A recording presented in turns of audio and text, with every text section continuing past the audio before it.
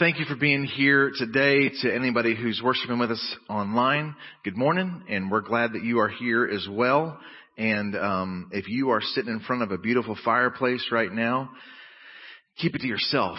We don't really want to see any of that. We're just jealous. I'm just kidding. We're glad that you're here today. Last summer, if we can rewind our memories to a whole year and a half ago, in a life that looked so different, where we went places and saw people and had fun, right? A whole year ago, summer of 2019, my oldest son Garrett and I did what we enjoy doing whenever we have time, and that is we put together a pretty large, complicated puzzle together.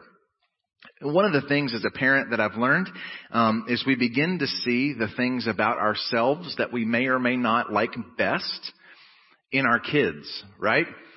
I tend to be pretty obsessive when something gets in front of me, and my son shares that as well. And so when we start on a complicated puzzle, next thing you know, my wife is saying, "Hey, you haven't bathed in 3 days, and you look like you're on an abandoned island now. Your hair's sticking up everywhere." Okay, the hair part's not true, but man, we get into this, and so.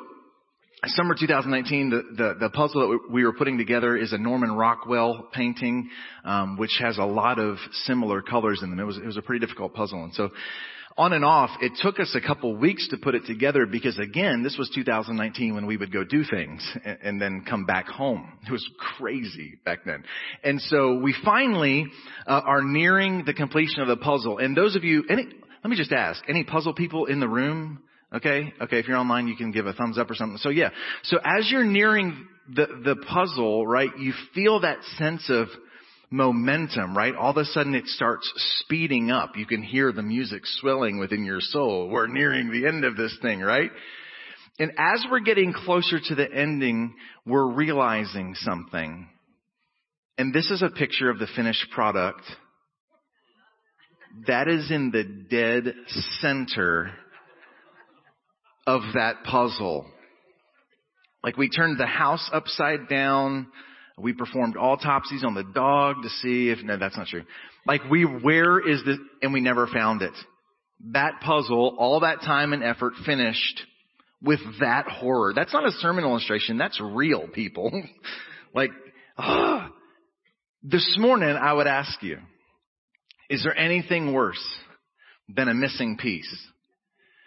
And the answer is yes, and that is missing peace. P-E-A-C-E.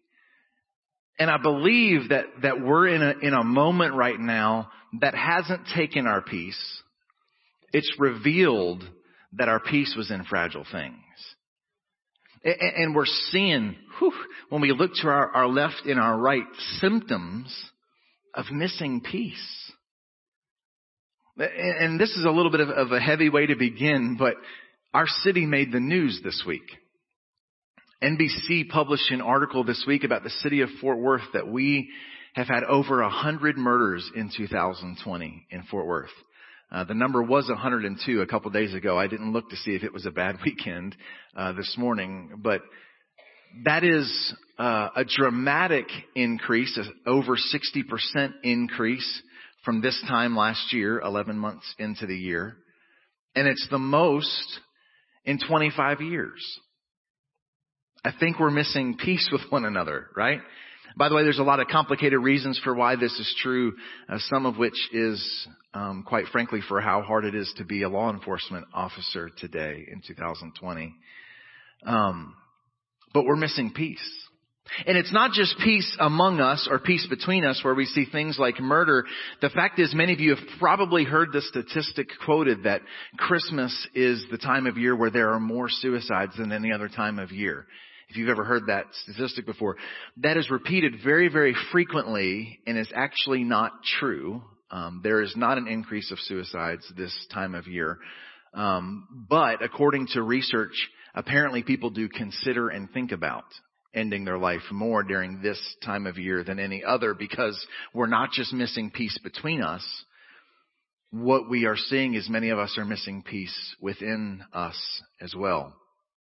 A recent poll just a couple weeks ago by the Kaiser Family Foundation surveyed Americans and asked this question: how many of you believe that your mental health has been negatively impacted by the pandemic through stress or worry or constraints? And almost half, 45% of Americans said it has negatively impacted us. And then the other 50% said, what pandemic? I don't know what you're talking about. I'm perfectly fine, right? We're just lying to ourselves. Absolutely, we see that we're missing peace. And I've already shared this a couple weeks ago that with all of the economic constraints that we're seeing, one industry that is up dramatically in sales is alcohol sales right now. More Americans are reporting drinking in order to sleep right now than any time in record before.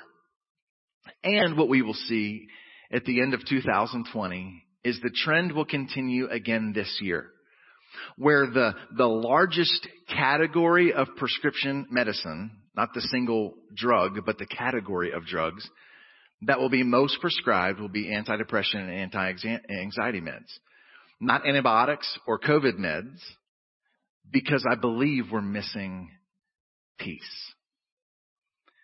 It was almost 50 years ago, 49 years ago, that John Lennon first sang the words over the airways, "Imagine all the people living life in peace."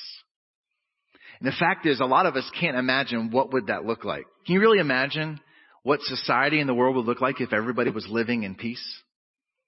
I can't even imagine what that would be like. But I believe our Creator can imagine it. I believe it's what He imagined for us.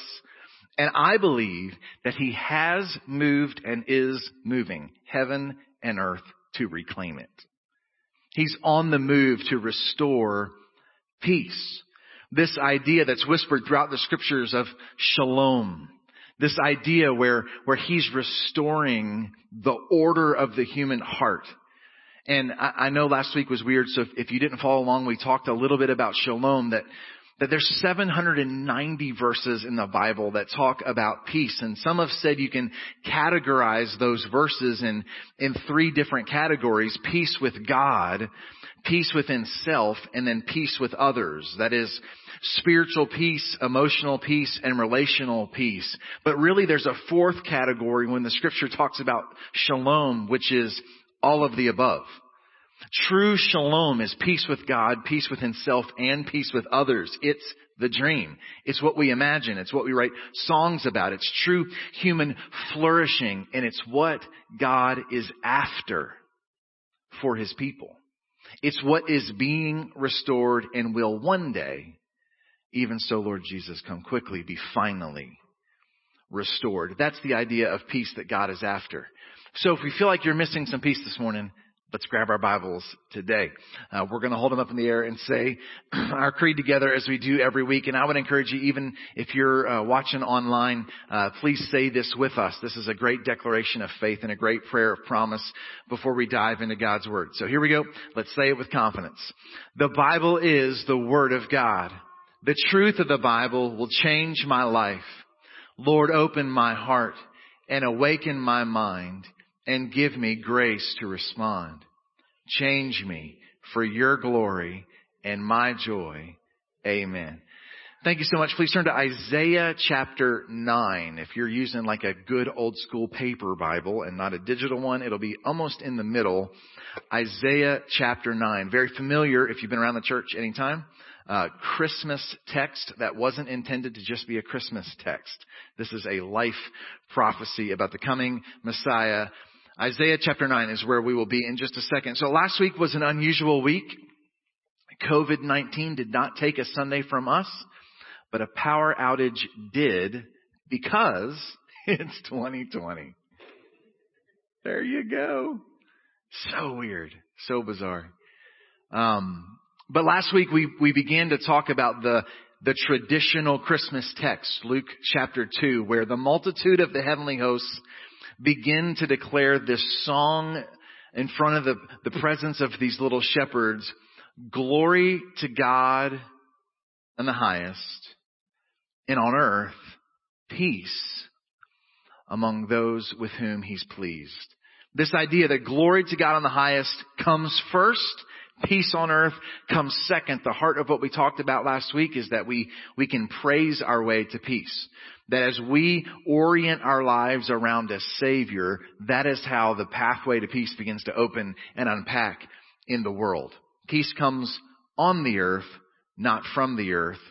It comes from glory to God in the highest. This morning we come to discuss peace again from this prophecy. About 700 years before that, out in the field, the shepherds were keeping watch over their flock by night.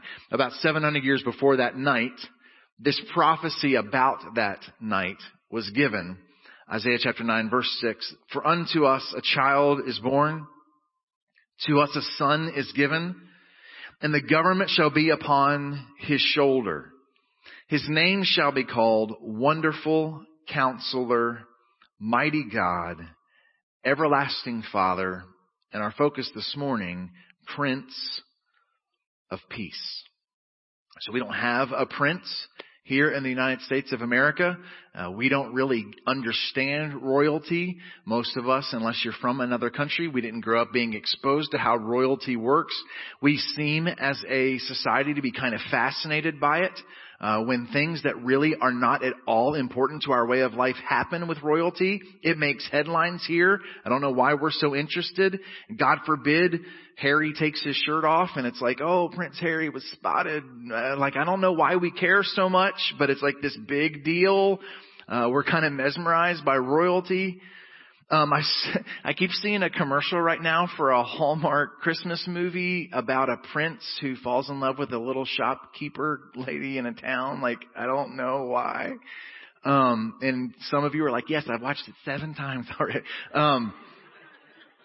We're just so interested in princes and kings, and I don't know why. But because we don't know what life is like to have a prince, I think the significance of this verse is sometimes lost on us as Americans. This idea that he would be the Prince of Peace. And what I want to do for just a few minutes is speak into a non-princely culture about what it means when the missing piece is filled by the Prince. The Prince of Peace. And we're going to look at kind of 5 ideas real quick about what this Prince of Peace language really means. And a couple of them we'll only talk about for 60 seconds. But there's 2 that are really the heart of what we're going to talk about. The first quick one I would mention is this. The Prince of Peace is a person. An actual child was actually born on an actual day in an actual place. I said that last week. I'll say that next week. P.S. I'll say that again on Christmas, the 20th, the Sunday before Christmas as well. Because this is a time of year that I want to say again and again, our faith is not built on fantasy. It's not built on magical stories from the past. It's not built on fairy tales. Our faith is rooted in actual events. There was an actual baby born in an actual place. That baby actually healed the sick. That baby actually walked on water. And that baby actually died for the sins of the world.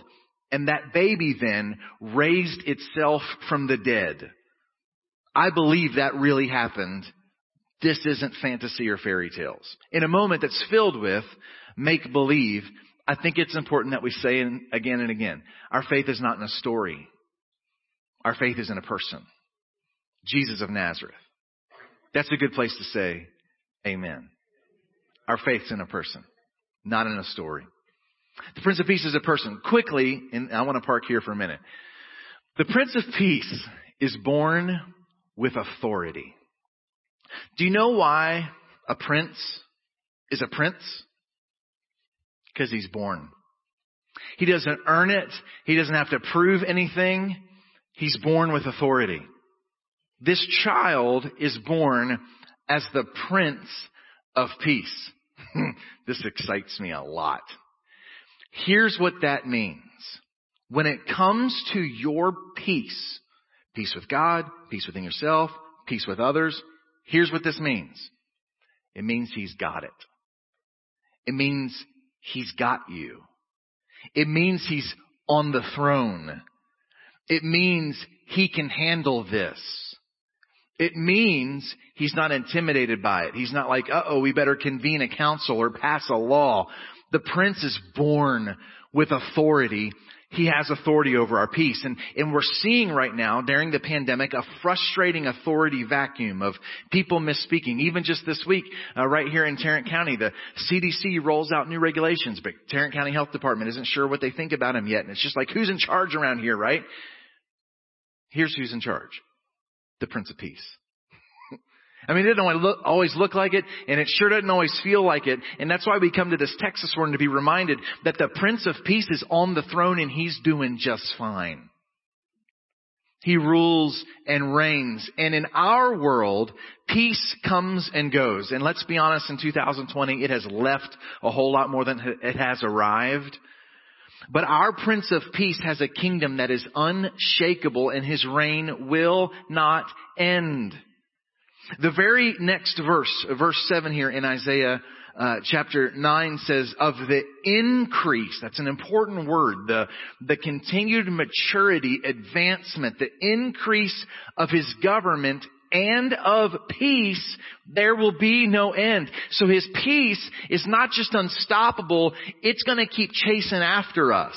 It's going to be a groundswell of messianic peace that's going to pursue His people until the consummation of all things. That's the whisper of hope in this passage on the throne of David and over His kingdom to establish it, to uphold it with justice and with righteousness from this time forth and forevermore. How in the world can that be possible? How can there be a peace that will advance forever? Here's why. The zeal of the Lord of hosts will do this. Here's who's after your peace. Not your spouse, not your parents, not your friends. The zeal of the Lord of hosts is pursuing your peace. Hallelujah. The amazing thing about the peace of God is He doesn't have to win your vote.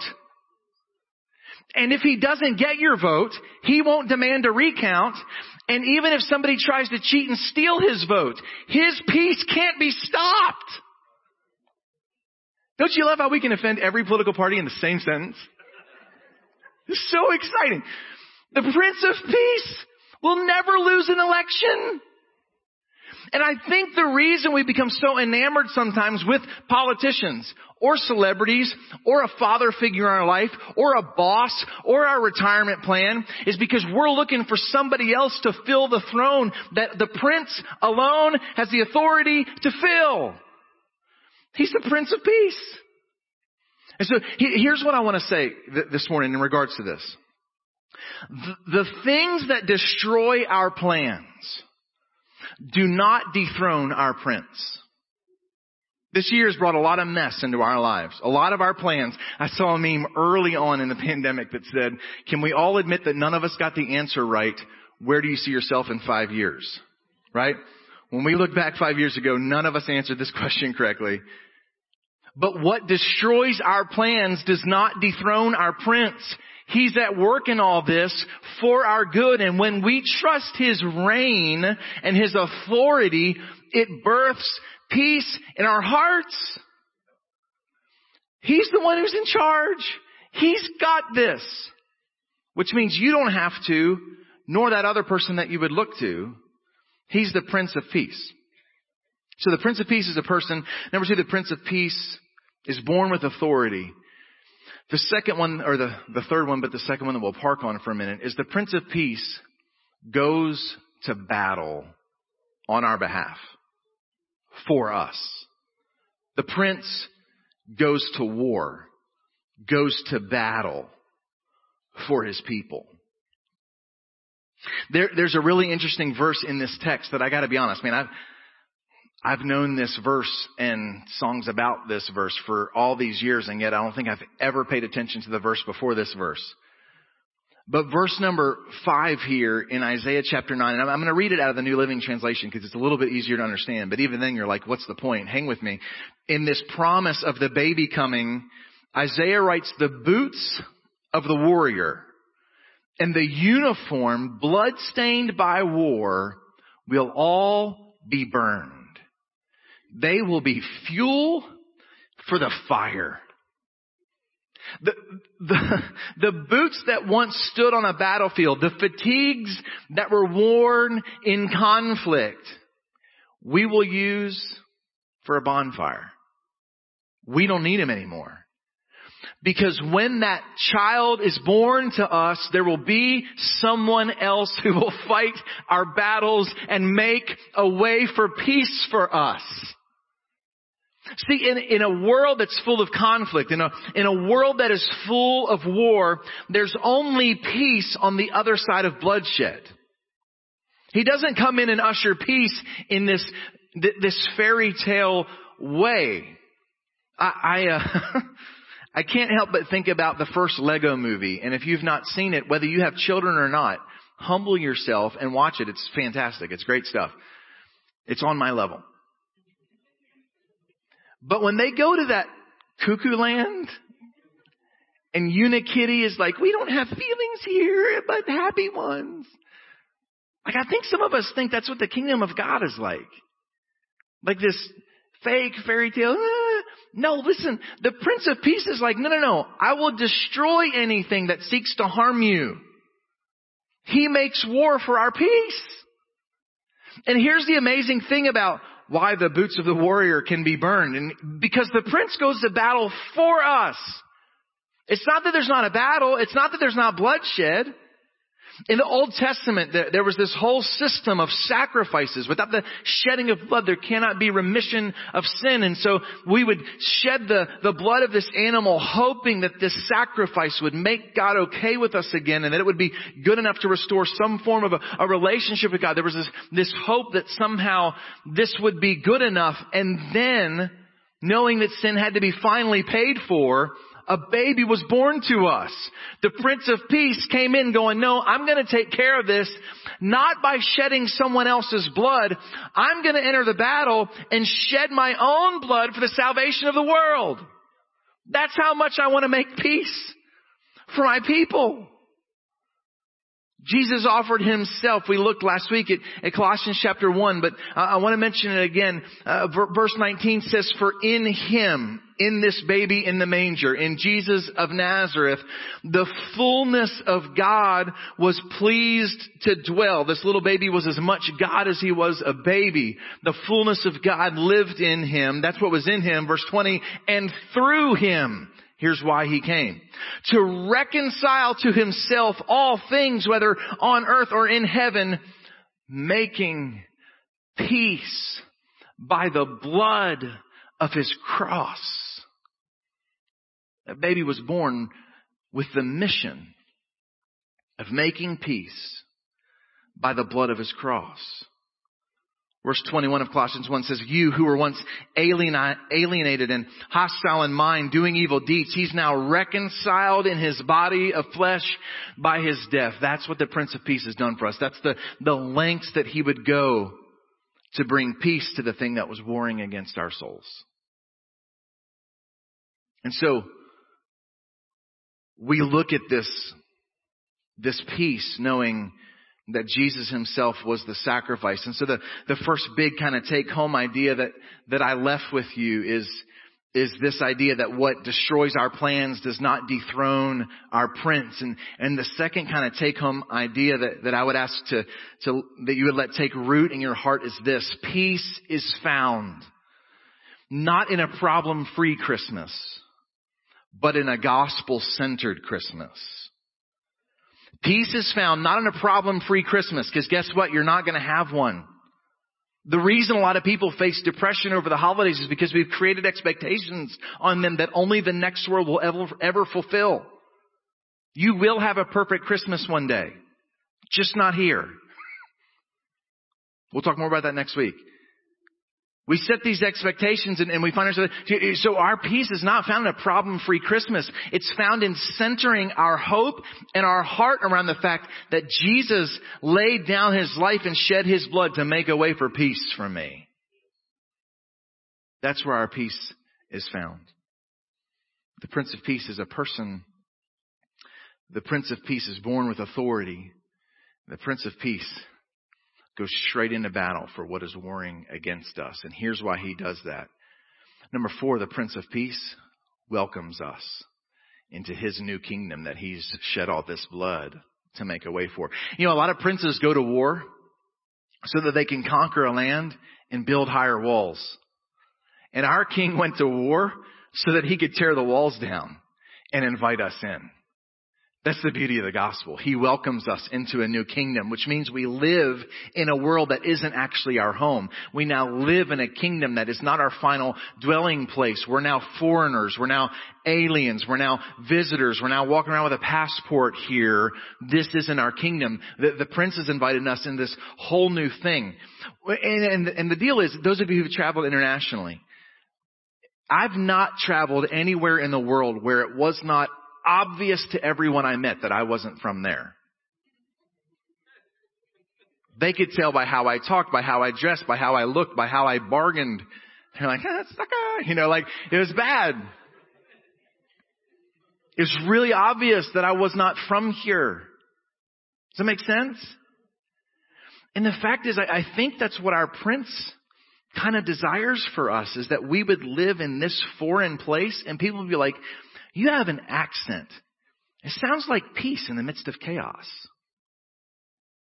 Like you dress different. You seem to be wearing peace when all of us are in a dumpster fire. You just carry yourself different when things are sideways. What is it? And you're like, oh, I'm not from around here. Amen? I belong to the Prince of Peace. Like I exist in a different world from here that I can't understand. It's a peace that surpasses understanding. I don't even know, man, what's going on. The pandemic doesn't make any more sense to me than it does to you. I don't think things have been any more just or right than you do. I just believe I have a prince who's on the throne. He's invited us into a different kingdom. Jesus, we're going to talk a little bit about this next week, but his final conversation with his followers before the crucifixion, he's like, I'm saying everything I've said to you for one purpose. So that in me, you'll have peace. And he warns them, he says, listen, in the world, you're going to have tribulation. But take heart, I've overcome the world. In me, you'll have peace. That's what he welcomes us into this morning. Not just I'll go to heaven one day, but I'll live on earth as a member of the kingdom of peace. And here's the last thought I want to bring our attention to, and that is that the Prince of Peace is worthy of our attention this morning. When a prince walks into a room, and I know we don't get this, and so maybe we need to change the illustration to the highest paid athlete or the most famous celebrity or maybe a really powerful politician. When they walk into a room, they command the room. People stop talking, turn their head. Oh my goodness, is that whatever? When a prince walks into a room, there's a certain air that changes in the room when they're there. The attention, the eyeballs turn towards him. And I believe this language of a Prince of Peace has with it a weightiness that's supposed to turn our attention away from everything else to look at the authority of the prince. He's walked straight into your family. He's walked straight into your home. He's walked straight into the mess of 2020 for you. And he expects us to turn our attention. That's really the heart of what the Apostle Paul was trying to unpack to the church at Philippi in Philippians chapter 4. He's talking about peace. He's talking about missing peace. And he talks about how the goal for peace that will guard our hearts and guard our minds in Christ Jesus, that peace is found when we think. When we set our mind on what is true and what is pure and what is holy and what is just and what is blameless. And he says when we choose to set our mind and anchor our mind on these things, he says in Philippians 4 that the God of all peace will be with you. Like when we orient our heart and we orient our mind towards the Prince, he himself becomes our peace. And by the way, that's the context in Philippians 4 that the Apostle Paul says, and so I've learned whatever situation I'm in to be content. My contentment isn't in the situation, it's the fact that the Prince is in the room. The God of all peace is here. That's the context in which he says, I can do all things through Christ which strengthens me. He doesn't mean the way athletes use that, if I can win the game because I can do all things through Christ. It literally means life can stink and I'll be okay. That's the all things. Literally, you could translate Philippians 4:13, I can even survive 2020 through Christ who strengthens me. Because when we orient our mind towards Him instead of the stuff of life, we're looking horizontally to find peace. The God of peace Himself will be with us. When a prince walks in the room, he demands a level of attention. So last week, the heart of the first Advent sermon here was that we would praise our way to peace. And this week, the challenge is that we would preach our way to peace. And I don't mean preach at your spouse and preach at your kids, preach at your coworker, preach at your neighbor. There's an appropriate time for all that. I mean preach to our own hearts. That we would preach to our own hearts. Psst.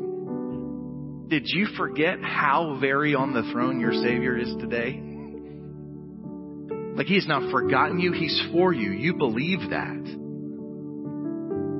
And so essentially we don't feel our way to peace. We faith our way to peace. Somebody hear that with your heart today. We don't feel our way to peace. We faith our way to peace. It's not some little light switch where we're like, oh, magically I feel better. No, this is a walk of faith, friend. My faith is what I build my life on. Even when I feel awful, I can preach to myself, God is still for you. He's still made a way to tear down the wall of hostility and give me access to the throne room. That's what the peace has done through the shedding of His own blood. And I might not feel warm and fuzzy about stuff that really aren't warm and fuzzy, but I believe that He's for me. That's the faith of peace. By the way, I believe if we preach that to our hearts enough, our emotions will get in line with our faith. It just might take a minute. We preach our way to faith, preach our way to peace. We close with this story. I want to share a story with you from Thanksgiving Day. Some of you have gotten to know the Cochran family, new here to the Temple family, and all of their extended family live far away. And so we invited them to share the Thanksgiving meal at our home this week. And it's interesting, hanging out with them makes me feel like I'm 110 years old. I can't believe how quickly my sons are growing up, and they've got 2 little boys and a 3rd little boy on the way. And so hanging out with them is almost like getting in a time machine and seeing their kids. But you know that to invite anyone to our home now, those of you who've been tracking with us, you know that we have this demon-possessed animal in our home now. The puppy, not my kids. Somebody just turned around and looked at Garrett right when I said that. I'm just kidding. Nobody did. That's me.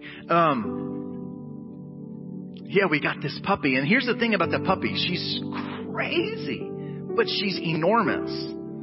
Like, she truly thinks she's like this little cute little poodle. And like, she weighs more than our car, you know? She's just like a tank running through our house. And so having little kids over, she was sequestered for Thanksgiving Day. But she started whining and making a scene. And so after we'd eaten more than we ever could possibly eat and then had dessert, we're like, okay, we're going to let her out, right?